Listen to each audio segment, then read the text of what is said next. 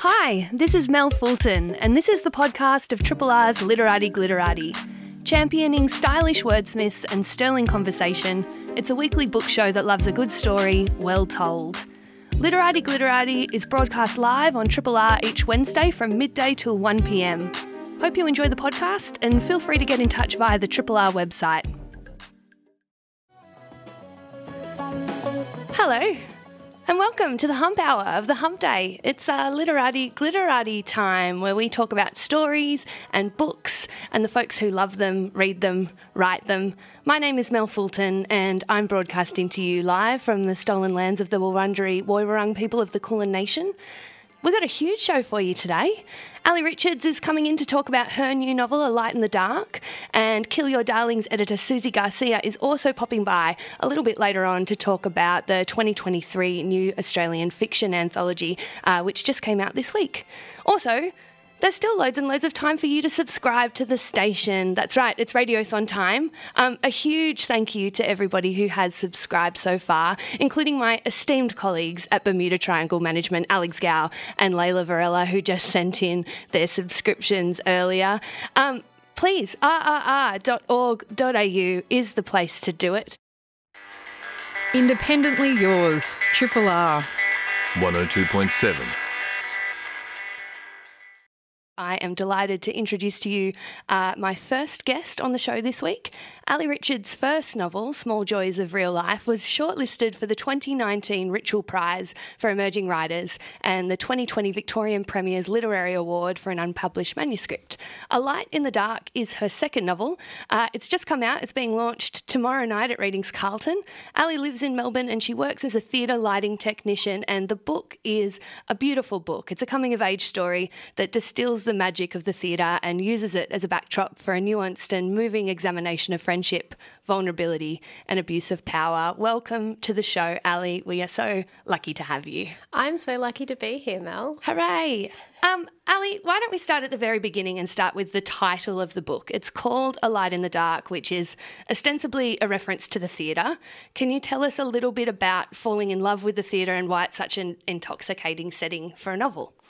I fell in love with the theatre when I was 8 years old. Like the protagonist of the book, I grew up, there was a little Anglican church at the end of my street where I grew up, and they did ballet classes there. And so I went to ballet and I really loved it, but particularly I loved the performing. I loved being backstage. I loved being on stage. And I still work in the theatre now, and I still, even if I walk through the backstage corridors, particularly on an opening night, I think it just gives you these like warm, tingly kind of butterfly experiences. I just think you can sort of feel the history when you walk into a theatre, which is helped by the fact that a lot of theatres are very old buildings, but also you can just feel the stories in there, which I think is really beautiful. But it's also has a lot of darkness in it.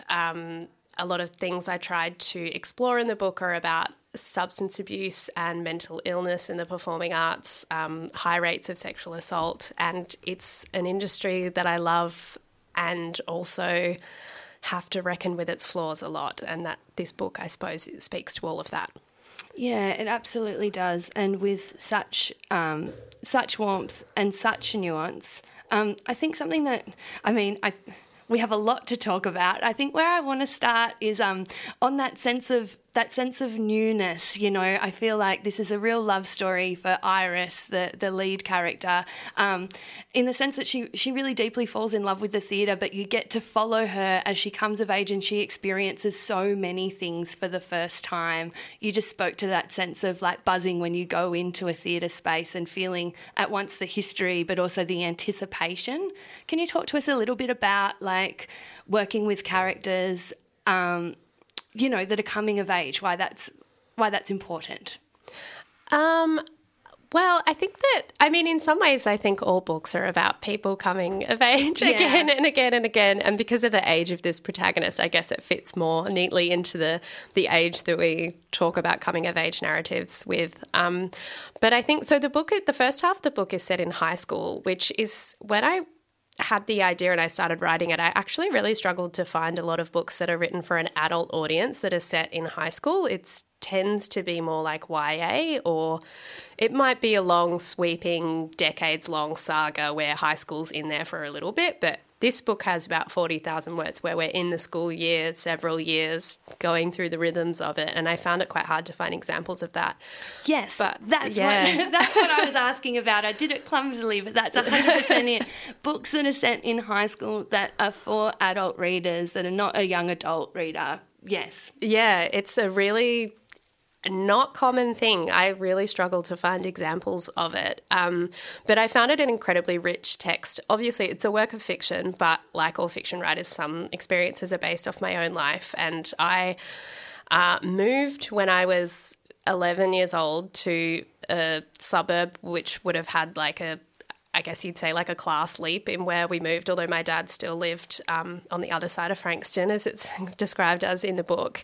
And I'd gone to a public primary school, and then I got a scholarship to go to a private high school, and it was the first memory I have in my life of reflecting on class. I'd never really thought about it before then, which obviously shows I have an amount of privilege to have not thought about that in primary school, but I suddenly became very conscious once I went into this world of having been lacking and just the newness and the difference of it, of everything all the time. It was one of the earliest and most significant times in my life, I think, where I really felt like a fish out of water, or at least a fish in a new kind of water. And there's one bit that I did include in the book that was a real example of my life. My father is a tradesman. He's a house painter. And when someone's parent at school once asked me what my dad did, and I said, he's a painter, and they thought that I was saying that he was an artist, and just things like that. So there was a lot of tidbits and reflections and things that I wanted to include about that experience. It's a fantastic moment in the book, actually, a very telling one, and just a fleeting moment where that parent asks if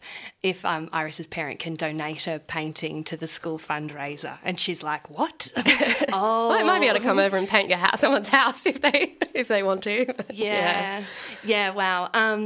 I mean, I think while we're talking about class and while we're talking about those things sort of opening up, I'd really like to pause for a second and talk about the friendship between Iris and Molly, because I think it's a really important one in the book. Molly is the person who is from, this sort of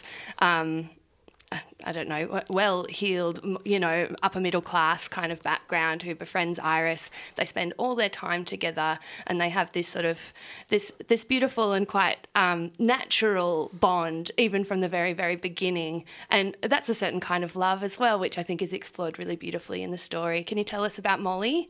Yeah, Molly's my favourite character. I absolutely love her. And obviously the book, Iris goes through a lot of trials and a lot of really hard things in the book, so you always have to give your characters some kind of life raft to cling on to, as hopefully, certainly in my own life you have those life rafts, and for me a lot of those have been my friends. And I liked exploring the idea of Molly and Iris having been friends for a long time and seeing how that friendship goes beyond school. And I had a lot of fun writing Molly as well, sort of going back to those class things as well. She sort of ends up working for unnamed kind of media website and being really big on Twitter and stuff. And I love Molly dearly, but I also think she's the kind of person that probably hides under the bed the fact that she has like a trust fund and acts as though there's a comment she makes at one point being like, "Oh, screw them, I bet they went to private school," and she doesn't self-reflect on that at all. So I had fun writing her and writing those lines in. Yeah, I thought she was so gorgeous and so lovable, and also so flawed in that way. She's definitely someone who's cosplaying as a poor bohemian in their 20s, and you're like, "Oh yeah, I've met you. I know you down at the Edinburgh." I mean, at the heart of this book and the what moves this book along, and what I think you do such a good job of portraying with nuance and with sensitivity, is a betrayal of power, a total abuse of power between a teacher and his students in the context of the theatre.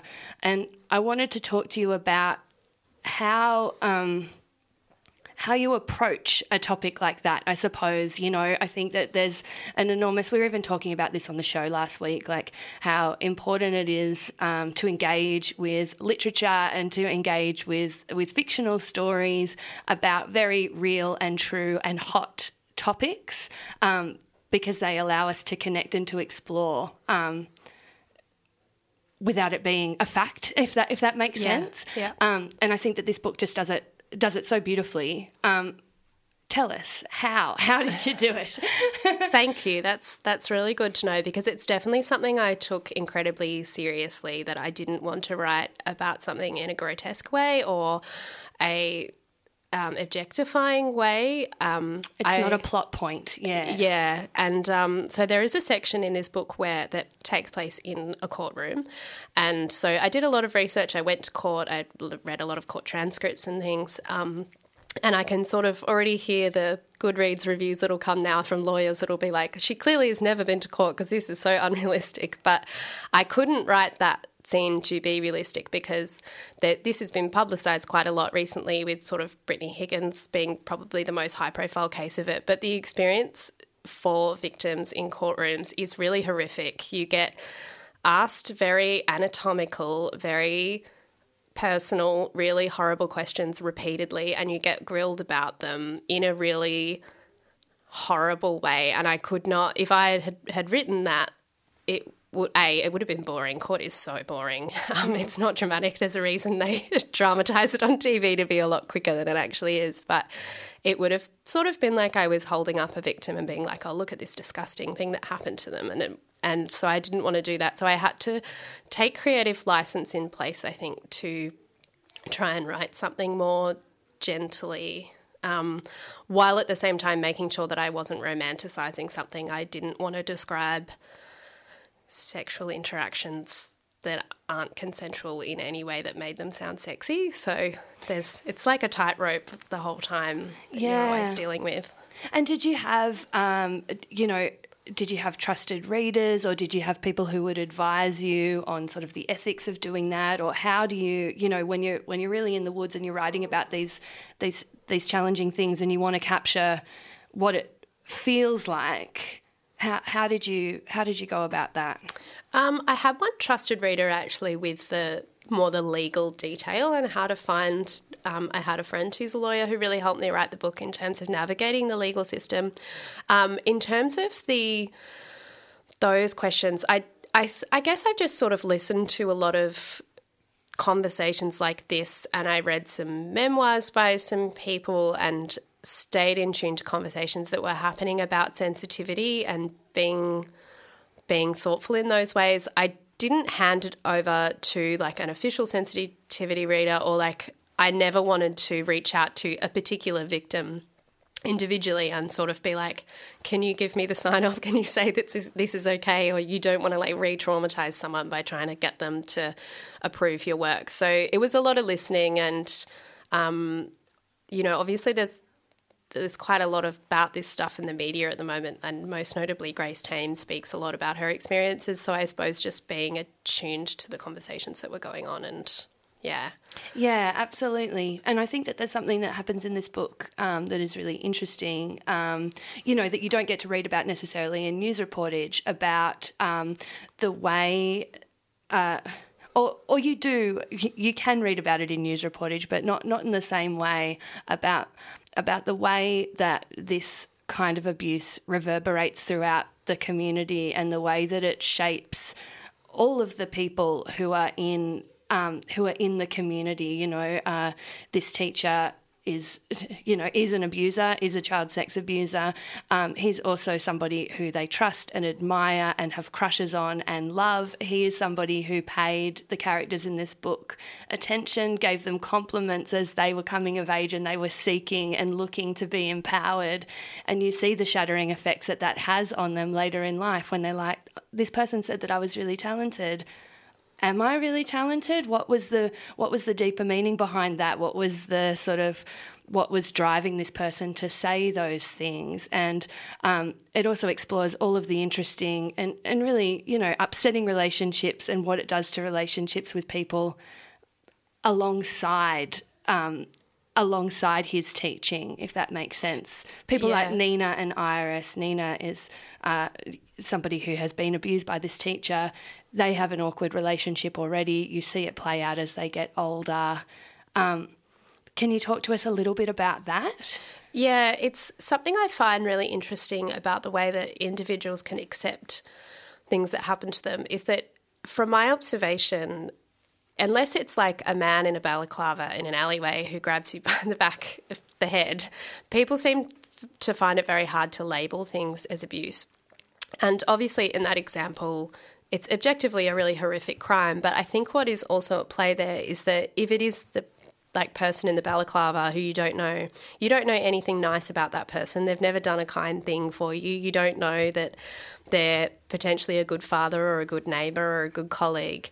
And the thing that is so hard to reconcile is that someone can be a good father, they can be a good husband, they can be a good neighbour, they can be a good friend, a good colleague, and they can be an abuser. And that's the stuff that makes it so hard to believe when these things happen. And there's a sort of an incident of bullying that happens to Iris when she's at school that really upsets her, and she takes it to this teacher and he gives her really kind advice, and that's a nice thing he's done for her there, and he has done a lot of nice things for her, and that's what makes it hard to, like, all of those nice things that someone's ever done for you don't immediately stop existing once you can recognise they've done one bad thing to you, or maybe several bad things. It's actually true that people can be both kind and horrible, and absolutely, we're so bad at being able to reconcile that. I don't know if there is ever any end resolution of reconciling that. No, well, especially when you take the mess of yourself into the situation as well, and all of your feelings of jealousy and resentment and, you know, petty anger and feelings of being insecure, and all of those things are layered on top of all of this other behaviour, and it becomes really tricky to untangle. And I think it's a really important spot for us to sit in and interrogate, you know. And I think that this book really puts that on the table in a way that's thoughtful, you know. Triple R. Allee, I'm hoping that you can talk to us a little bit about writing about substance abuse in a book and how you tackle that. Your main character, Iris, is grappling with a lot of things. She's trying to process the grief of losing her mother. She's also trying to process these horrible things that happened in high school. She's 20 and just trying to sort of forge ahead and find a career or find her feet in the theatre as well. And she's increasingly kind of turning to drinking, turning away from her friends, and that's having some pretty dire consequences for her. How do you capture that on the page, and how do you do it? How do you do it sensitively? I mean, it was such a natural place that I went because of statistics in both sections, like victims of childhood trauma are very likely to have substance abuse issues, and also people who work in the performing arts are incredibly likely to have substance abuse issues. So I just remember sort of naturally going there. And it's interesting, I suppose, most sort of books that deal with people in their early 20s and the experience of having a problematic relationship with alcohol in your early 20s is usually more about binge drinking, but Iris is a bit more like she'll have a whiskey on her way to work with her coffee in the morning. But I suppose I didn't want to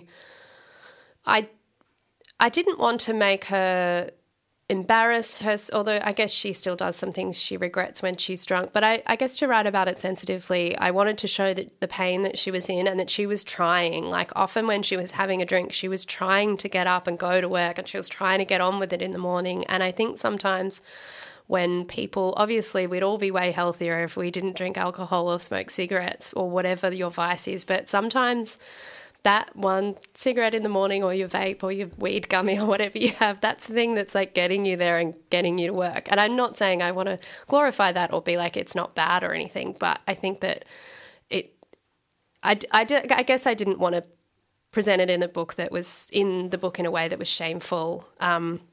And then, I mean, she does stop drinking at a point in the novel because she sort of has to, but then she takes up smoking. And that was kind of like, I liked the idea of having smoking being a redemption arc in a book, because usually smoking in a book is shorthand for the opposite. So it's like... I thought it was very cute and very Gwyneth Paltrow that she'd be like, oh, I'm not drinking, I've taken up this cigarette. And I was like, oh, okay, cool chickie. I remember being 20, good for you. But there's a lot of compassion, I think, in the way that you address it. And it's also a very real experience, grounded in these really concrete places in Melbourne that we know and love, and that we've trodden the halls of many times. How was writing Melbourne? I hate saying writing Melbourne as a character, but I'm going to do it. How was it?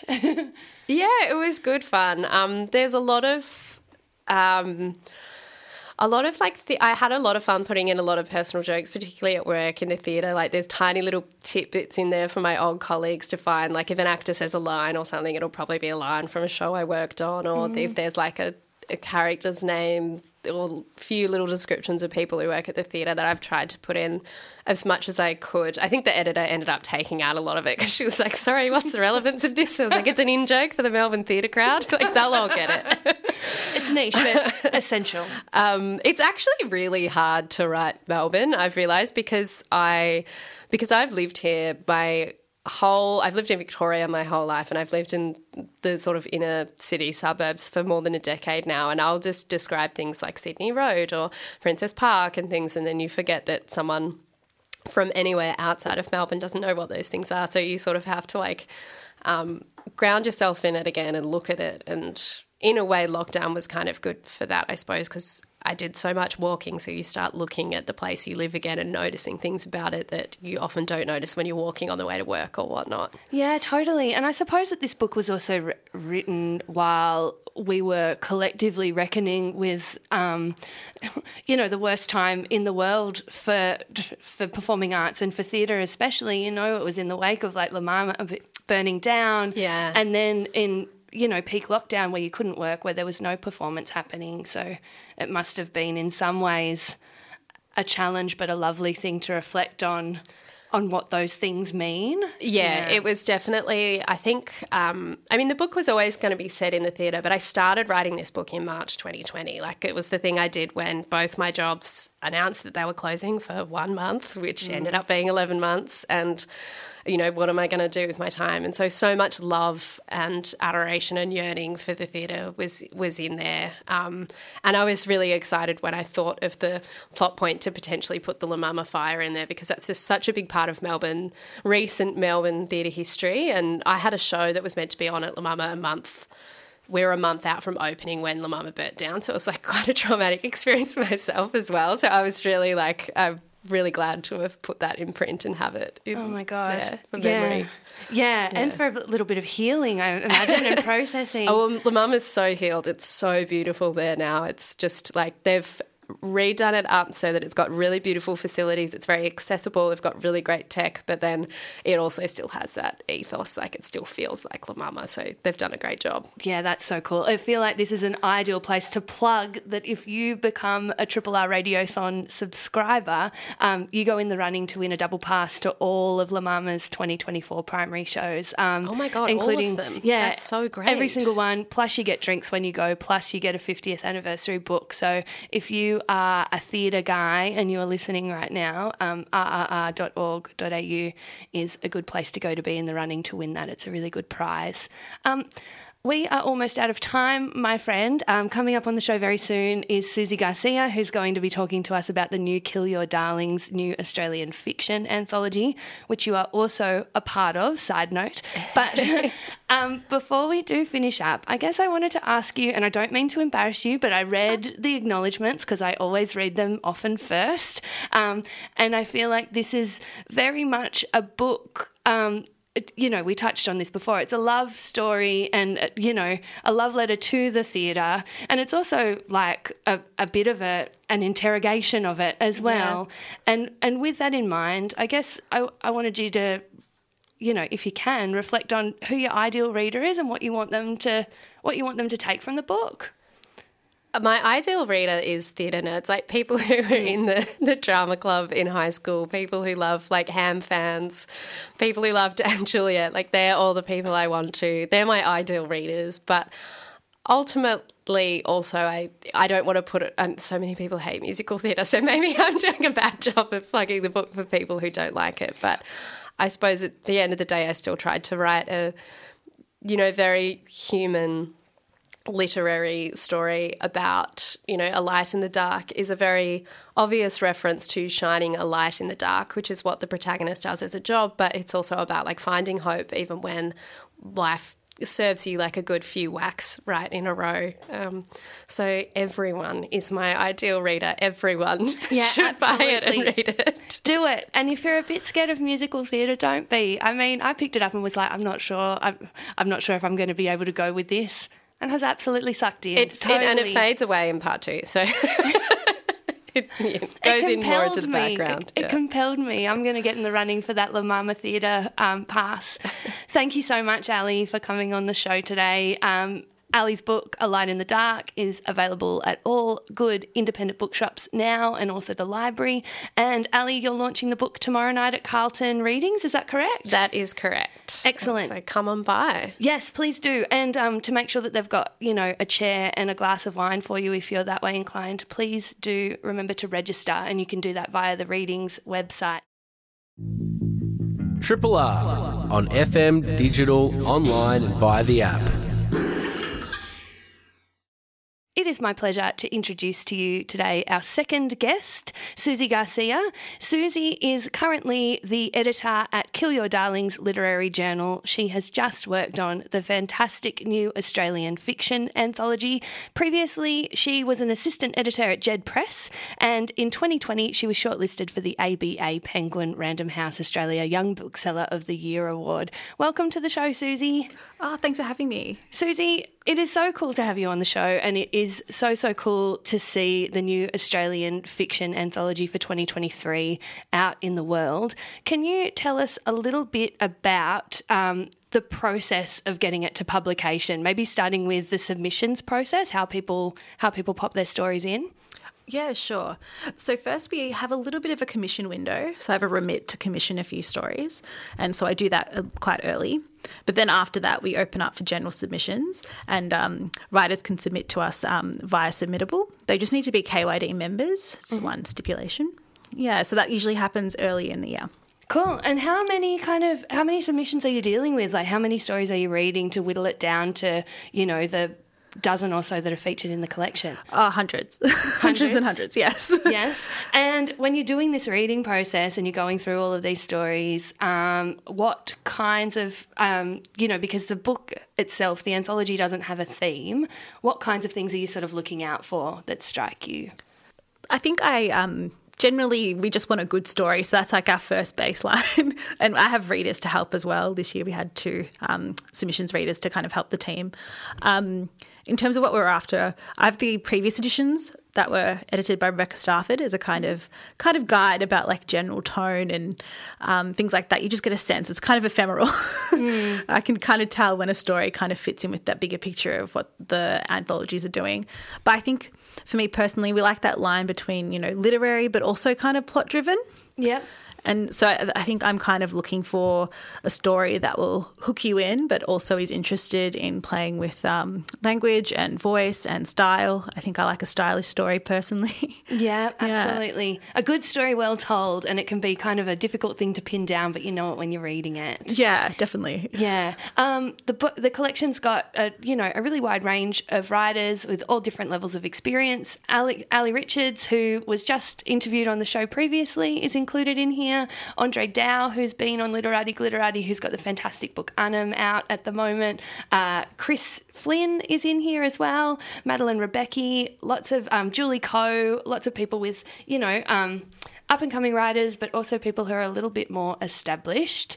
Can you talk to us a little bit about, I guess, what you noticed happening in the zeitgeist as you were sort of reading through all of these submissions and commissioning them? Were there any trends or any things that were kind of repeatedly coming up that you felt sort of spoke to what was happening culturally?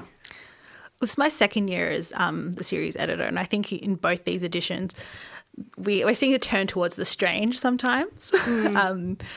Not in all the stories, but I definitely think the pandemic may have a shift in terms of like elements of weird, some kind of dystopian elements coming through, or just some shifts in like a lot of surreal kind of moments.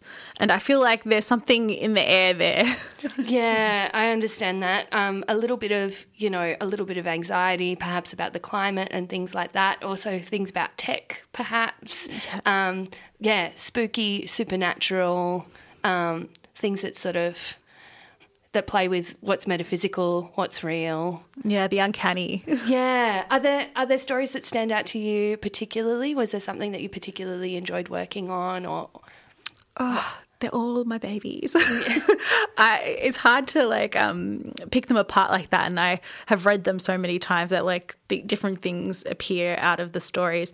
I think we have two writers that are being published for the first time. One of them is Madeline Rebecca, whose story Dip has quite like a almost grim but like emotional pull. And the other one is Hope Loveday, who's 19 and has written this like wonderful story with about this world where sex exchanges memories.